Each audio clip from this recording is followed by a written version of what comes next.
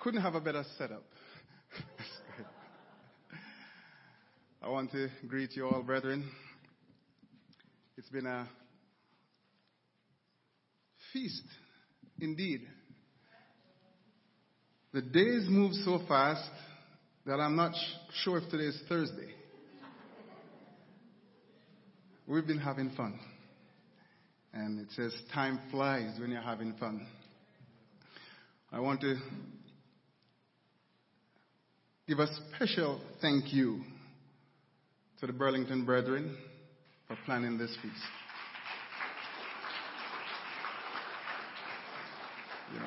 Personally, I have high expectation for the brethren in Burlington, and they delivered. Well organized, well run, and we are happy with the messages. Thank you very much.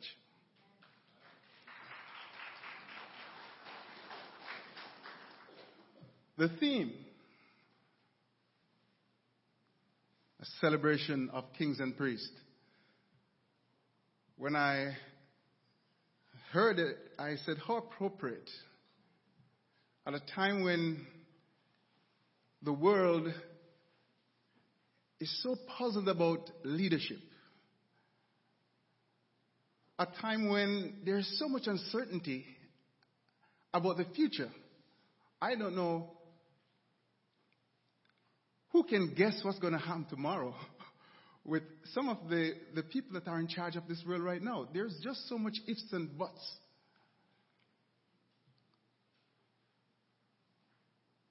During this feast, brethren, we learned that there is another way.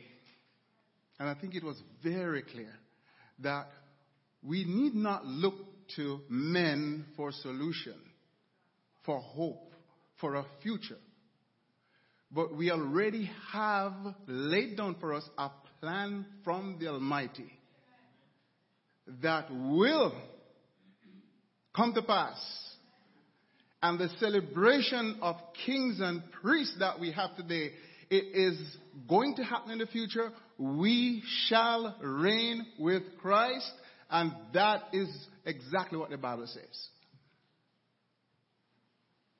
I'm hopeful. I'm hopeful for the church because what happened this feast, the young men and all three ministers, what they delivered, there's harmony and there's depth. And that tells me that God is not done with this world yet. There are souls to be saved. There are many in error that needs to be corrected. And I believe the Church of God has the answer.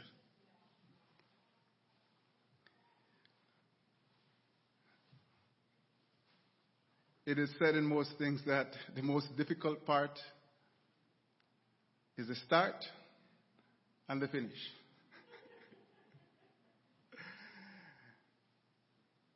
And so I want us to leave here today with something of substance. And what can I ever find for God's people? Not after such wonderful feast. But as the Holy Spirit is our guide and our counsel, the thought of our royal identity comes to mind. Let's leave here reaffirmed that we do have a royal identity. And there should be no question about that when we walk out of this hall. We are future kings and priests, and we have reason to celebrate that.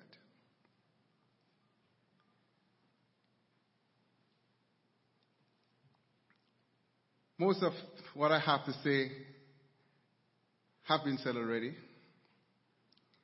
And so it will be easy because the scriptures were so well explained that you can just tap into your memory and the thoughts will come back. So the first thought I'd like to share with us is to remind us of the meaning of royalty again. And that is simply of or relating to a king, queen, or a sovereign. A royal identity. So whatever is relating to a king, queen, or sovereign, that's royal. The psalm that was read for the scripture reading tells us about the king who we are related to. We all know him. But let's read the psalm again and just think about our king and our connection to him, because that's what we'll be exploring this afternoon. The Lord reigneth. He is clothed with majesty. The Lord is clothed with strength, wherewith he hath girded himself. The world also is established, that it cannot be moved. Thy throne is established of old, thou art from everlasting. The floods have lifted up, O Lord, the floods have lifted up their voice. The floods lift up their waves. The Lord on high is mightier than the noise of many waters, yea, than the mighty waves of the sea. Thy testimonies are sure. Holiness becometh thine house, O Lord, forever. Psalm 45 verse 6, Thy throne, O God, is forever and ever. The scepter of thy kingdom is a right scepter.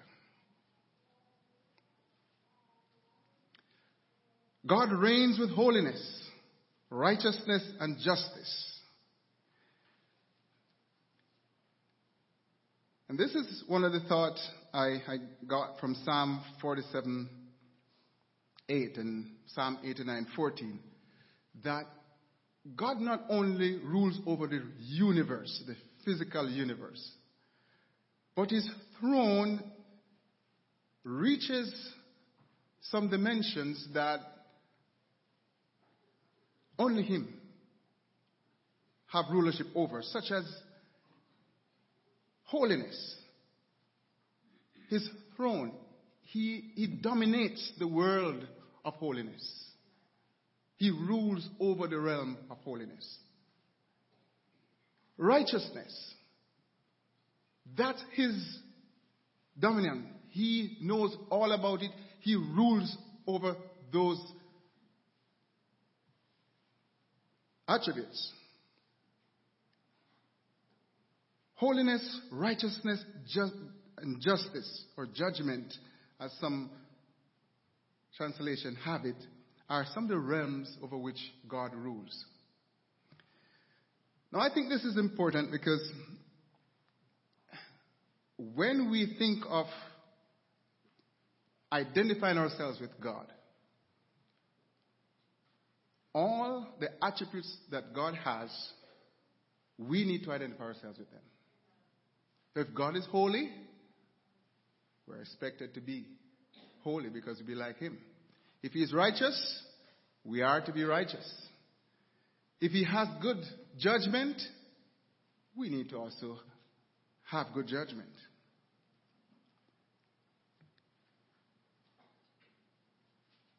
Just thinking about the attributes of God puts me in awe. I tremble at his sovereignty. A God who is so powerful. Who knows the end of God? Some things, as much as we learned during this feast, President, it's just a little tip of the iceberg.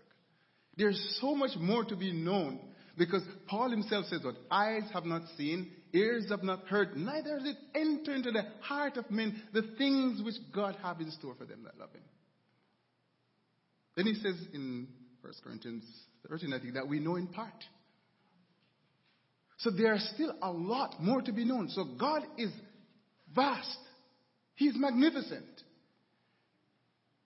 If he can control the winds and the waves and the seas and the oceans and everything. He can set up kings and put them down. Why should I or any of us think that we are worthy to be identified with him in any way? He is just too big. So, brethren, I humble myself to his will.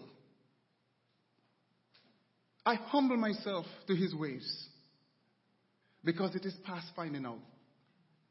And when we get a glimpse of his plans as it was unfolded, and we see all that is in store for us, how could we respond in any other way than to give him our all?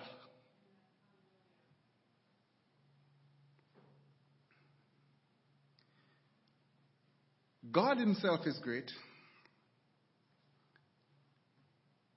And if we are to be identified with him, then there's another question. A question that has been asked by several writers of the Bible. Job asked a question. David asked a question. And it's repeated in Hebrews. Hebrews chapter 2 and verse 5. We'll read from verse 5. Hebrews 2. For unto the angels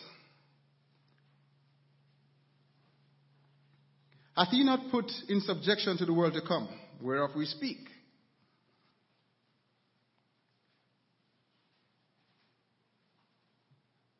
So the writer here is saying that the world to come will not be ruled by angels.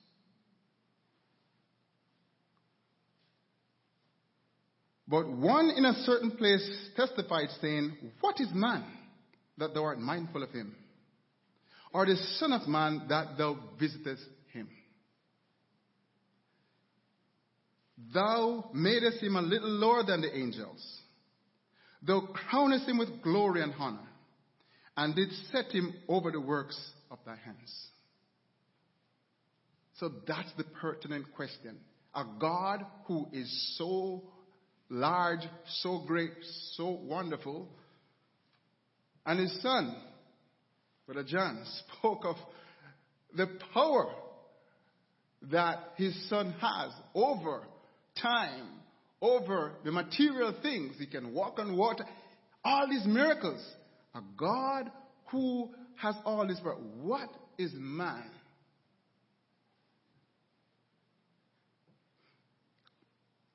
And I think sometimes as we walk through this life, we tend to forget that when we come to the Lord and his Spirit dwells in us, that we are no longer ordinary people. But the potential that we have through the Holy Spirit, which is Christ in us, to do things beyond our own abilities is tremendous.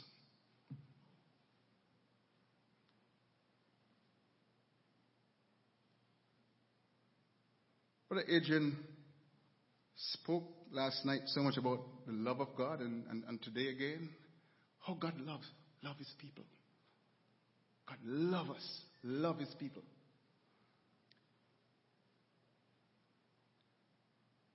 And there are many songwriters throughout the ages, when they express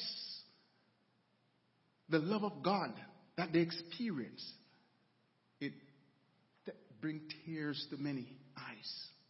Because how could a God so great love human beings with all our wayward ways? But according to Hebrews 2:7, God has crowned mankind with glory and honor, and did set him over the works of his hands. Brethren, as vast as this creation is,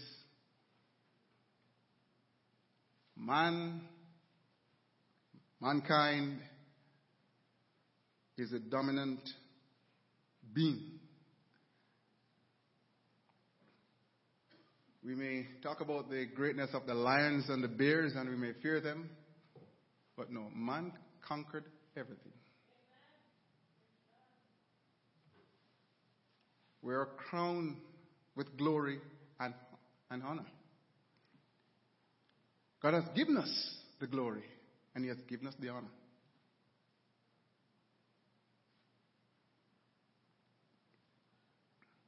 But Adrian quoted Genesis 1:26, because this is where it matters. And God said, let us make man in our image and after our likeness, and let them have dominion over the fish of the sea, and over the fowl of the air, and over the cattle, and over all the earth, and over every creeping thing that creepeth upon the earth. Yes, God created man in His own image and likeness. And I'm going to quote here from the CGI, Systematic Theology, because there's a concept here that the church holds that I like to highlight because I just find it wonderful. So I read, I quote from the CGI Systematic Theology Project. God created man in His image and after His likeness. But the creation process will not be complete until mankind is perfected spiritually.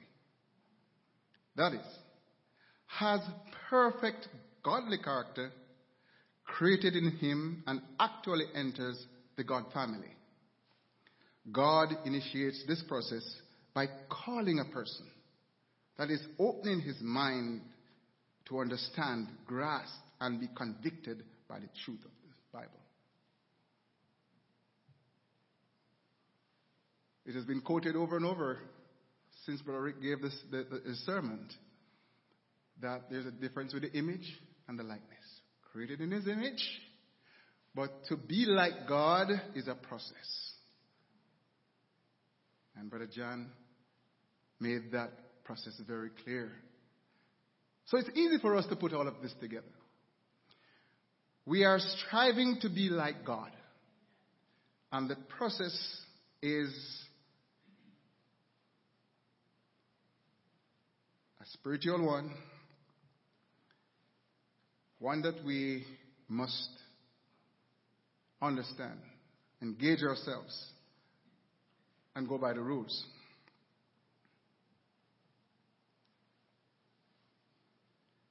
So when God put man on the earth and gave him dominion over all things, yes, we have that potential.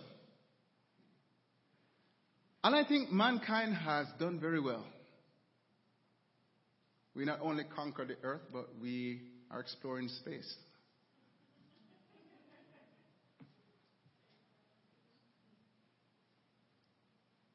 We're dominant. On the negative side, we have enough weapons of war to destroy ourselves 10 times over.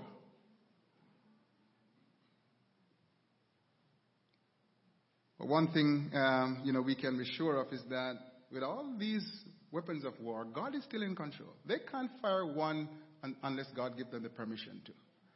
So God is still in control.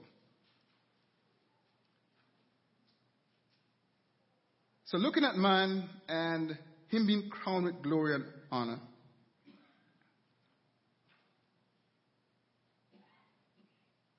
it is clear that God is not just satisfied with us having dominance over the elements of the earth. Fishing and the crafts and the engineering and all the wonderful things. No, there's something more. And this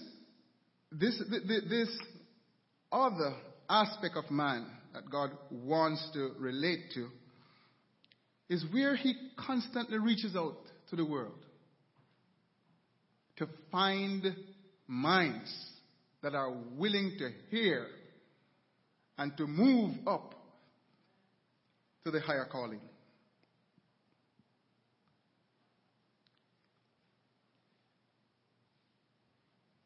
Adam, in that beautiful garden, had it all made for him. But his fall created a problem, a crisis for humanity. And because mankind grows through reproduction, we all became Adam's children. Great.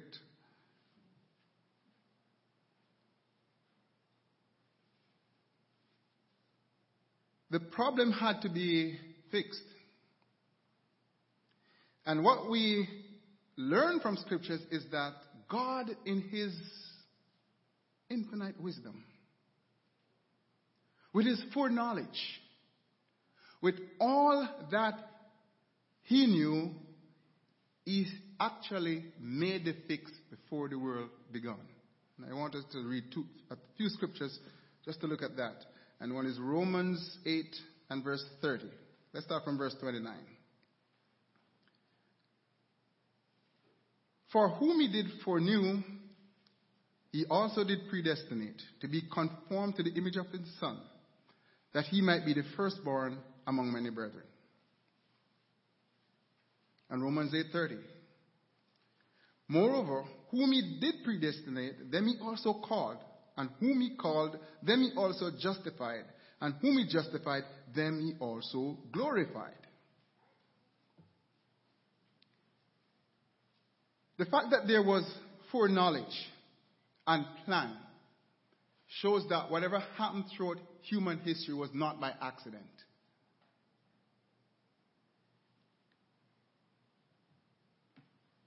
Romans 9:23. And that he might make known the riches of his glory on the vessels of mercy, which he had afore prepared unto glory. Romans 9:24.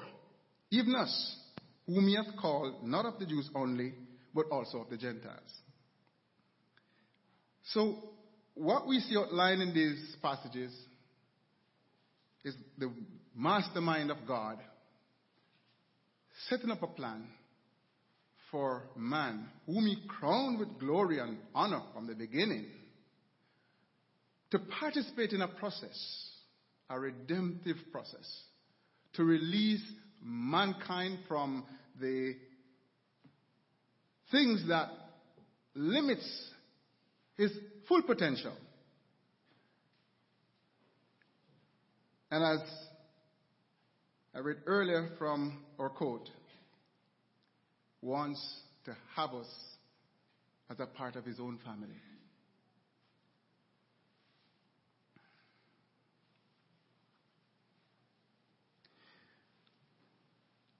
Let's just quickly look through that process, brethren.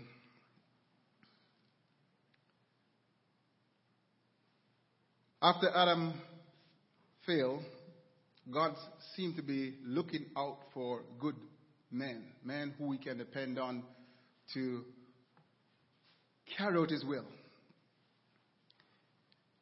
And just going through Genesis, we'll find Enoch was one who seemed to have done very well, huh? Because Enoch walked with God. And was not because God took him. And then he found a man called Abraham. And he called Abraham, get out of your country, from your kindred, unto a land that I will show you. This was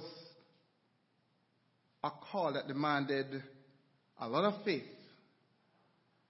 But Abraham stood up to the task. He responded to God. And God made a covenant with Abraham. Yes. Nations would come out of his loins. Land was promised to him. And according to Paul, all of us who are in Christ Jesus are part of the fulfillment of that covenant with Abraham, because we're all Abraham's seed. So wonderful. One man obeying God.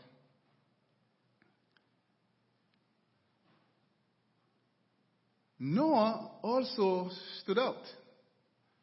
Because when the world seemed to have been doing their own thing, walking away from God, God looked down and he saw Noah. Noah responded to his call and was able to save himself and his family. And of course, all the cattle that were on that boat. And God also made a covenant with Noah.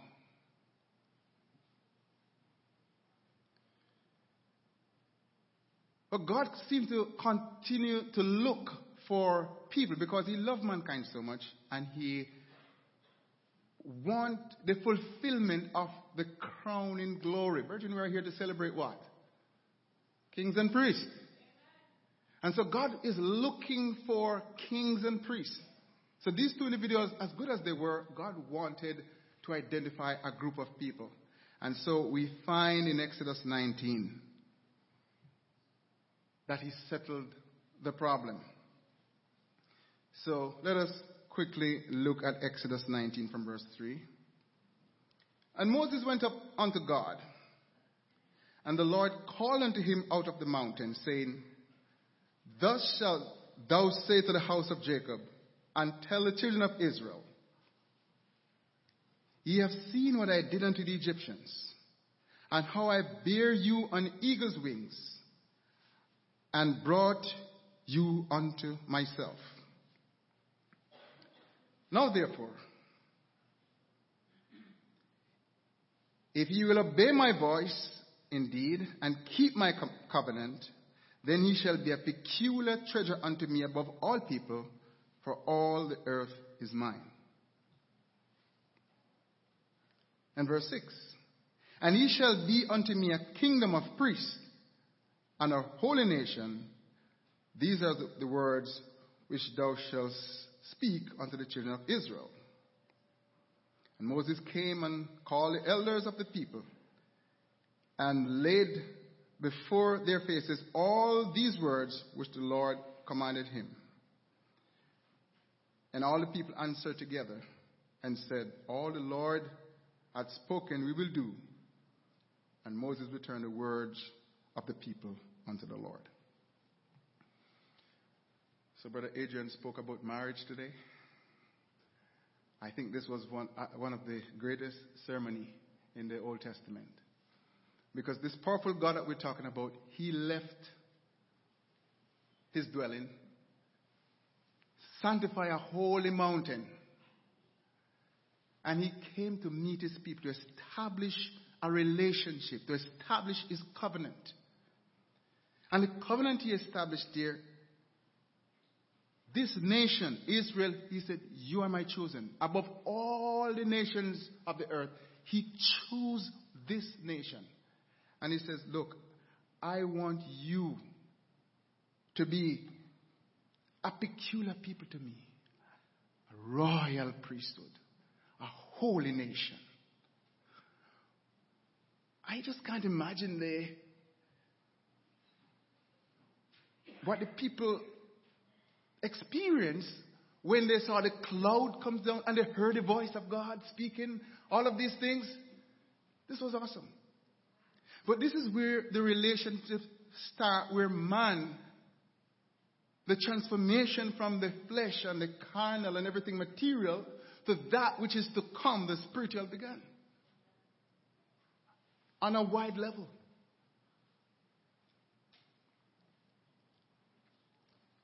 So choosing Israel,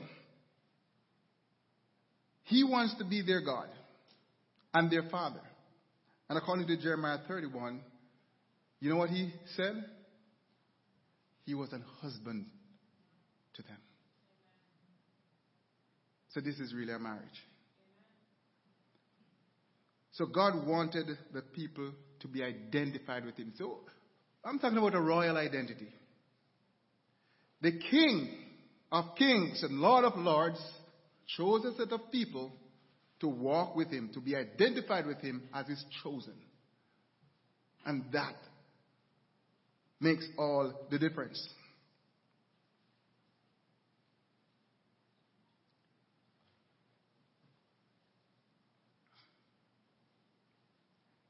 So in Jeremiah 31, again something happened. The people gladly responded then that they will obey God. Whatever the Lord says we will do. And God just asks two things of them. For you to be this royal priesthood and the holy nation and everything, you must obey my voice and listen to my words. That's all the requirements. But sadly, Israel didn't. So the prophet Jeremiah says, behold, the days come, said the Lord, that I will make a new covenant with the house of Israel and with the house of Judah. Not according to the covenant that I made with their fathers in the day that I took them by the hand to bring them out of the land of Egypt, which my covenant they break, although I was an husband unto them, said the Lord. But this shall be the covenant that I will make with the house of Israel after those days, said the Lord. I will put my law in their inward parts and write it in their hearts, and will be their God, and they shall be my people. So Israel failed. And we just need to read Hebrew, especially from chapter 8 to 10, to show that shows you that the old covenant was waning. And Jesus Christ became the mediator of a new covenant, a better covenant. And it is through Jesus Christ, brethren, the mediator of the new covenant, that God expanded the relationship that he started off with Israel to include the people that were afar off.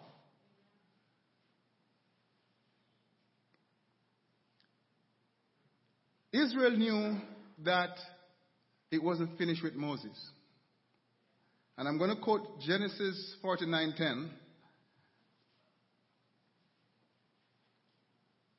The scepter shall not depart from Judah, nor a lawgiver from between his feet, until Shiloh comes, and unto him shall the gathering of the people be. Moses saw in the future that there will be another prophet, that there will be a lawgiver, a ruler, and that ruler would come from the tribe of Judah.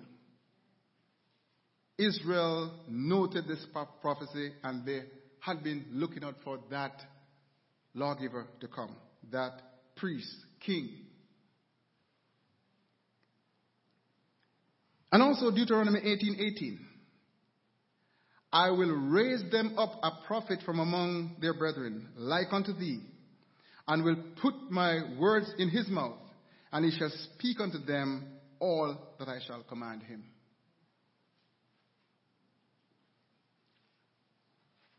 Look at Acts 3:22.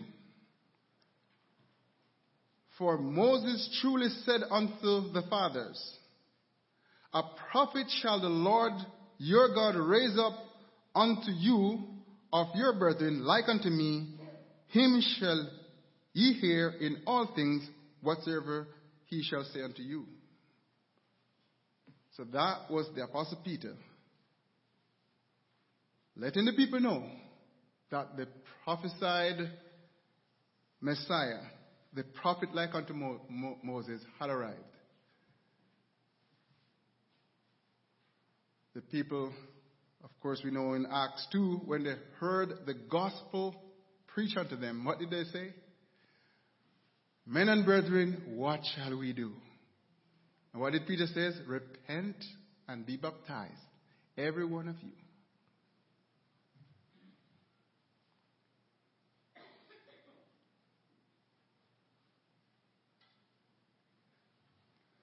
Jesus Christ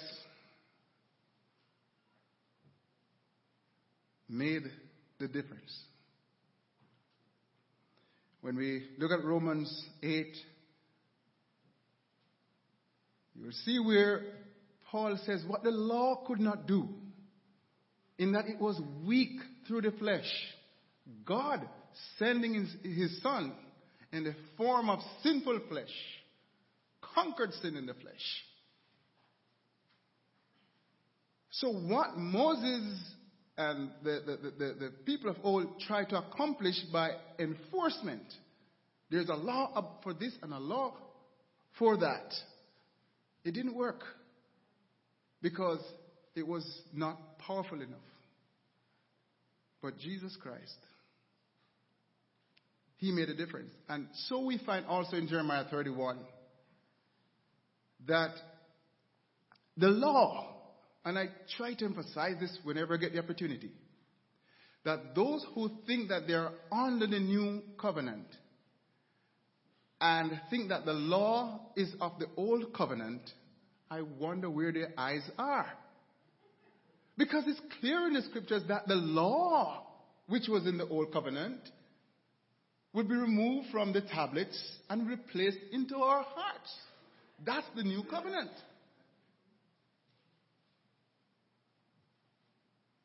And so I challenge any preacher out there who are disobeying God's commandments and teaching people to do so because they think that the law is done away with because you're under a New Testament or a new covenant. Look back at your Bible. Because what happens now is that the law is even more enforced. That's why Paul called it the law of liberty. Because now the law lives in us. Why is it that we should not commit adultery? Or Christians know that they should not steal? It is just because they have Jesus? It's because the law lives through Christ.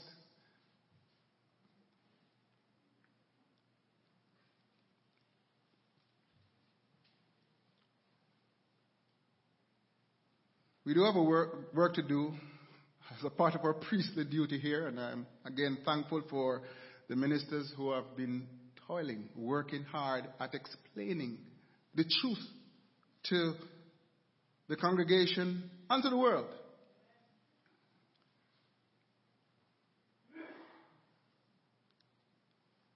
But as we try to consolidate things, brethren, I would just take it that we all know that we are in Christ.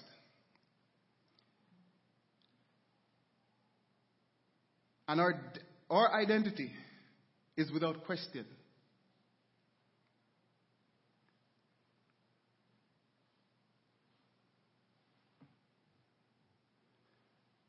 Romans 8:16. The Spirit itself beareth witness with our spirit that we are the children of God.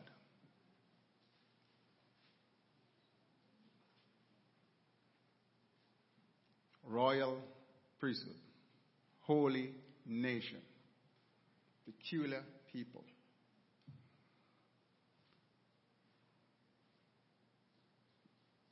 All that is required is that we match our behavior to our claimed identity. If we're royal, be royal. Show that you're children of the King. I mean, this is not fairy tale. This is real. We have a real God, and we are His children, and the Spirit bears witness.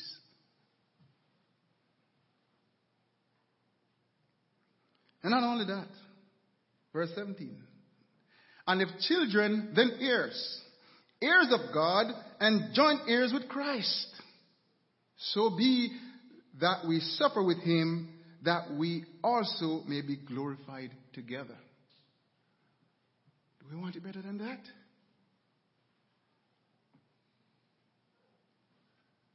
Jesus prayed in John 17.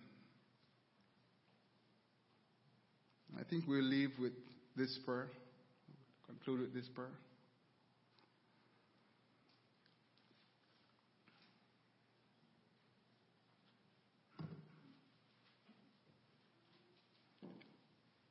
Verse 9. I pray for them. I pray not for the world, but for them which thou hast given me, for they are thine. Let's go down to verse 11. And now I am no more in the world, that is our Lord, but these are in the world. And I come to thee, Holy Father. Keep through thine own name those whom thou hast given me, that they may be one as we are.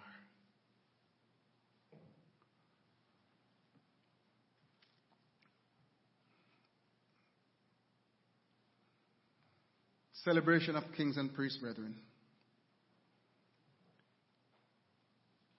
We have one God, one King. And we see the unity with the King and his Son, Jesus Christ. Sometimes hard to differentiate.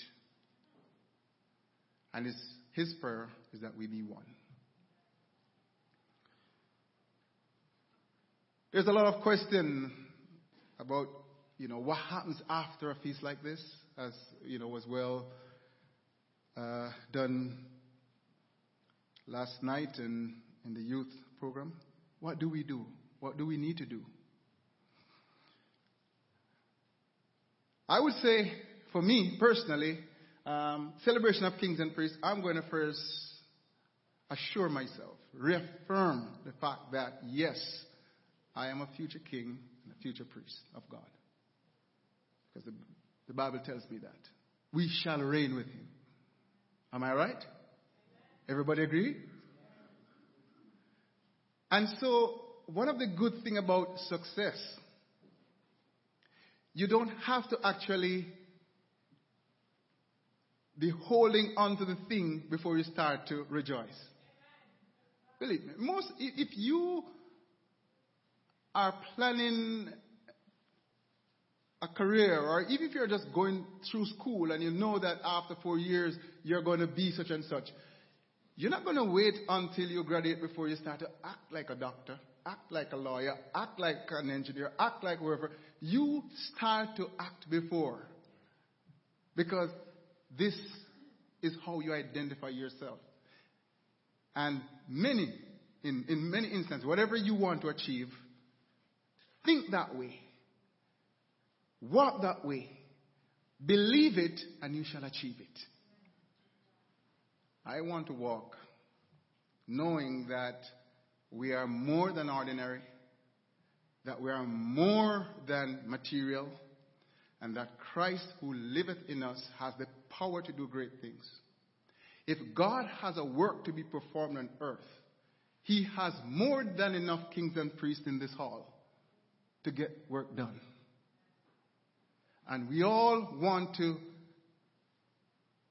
have that affirmation that God is with us. And brethren, as we go together, as we leave this feast, let us leave with the unity that Christ desires of the church. He says, Lord, let them be one as we are. Thank you, brethren. It was a glorious feast. Have a safe trip home. Thank you all. God bless.